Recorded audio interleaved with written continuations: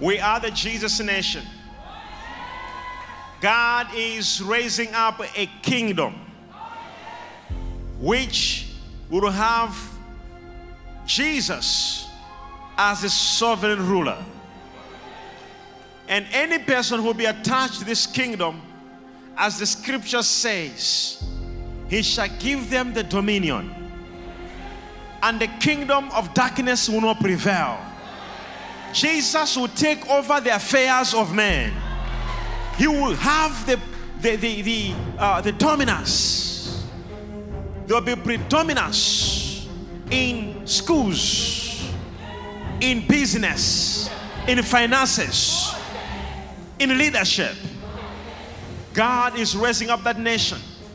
In the whole month of August, we will be praying and believing God that can we take over? Can we take over?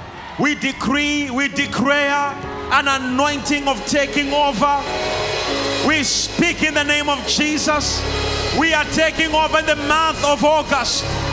Somebody shout, we are taking over.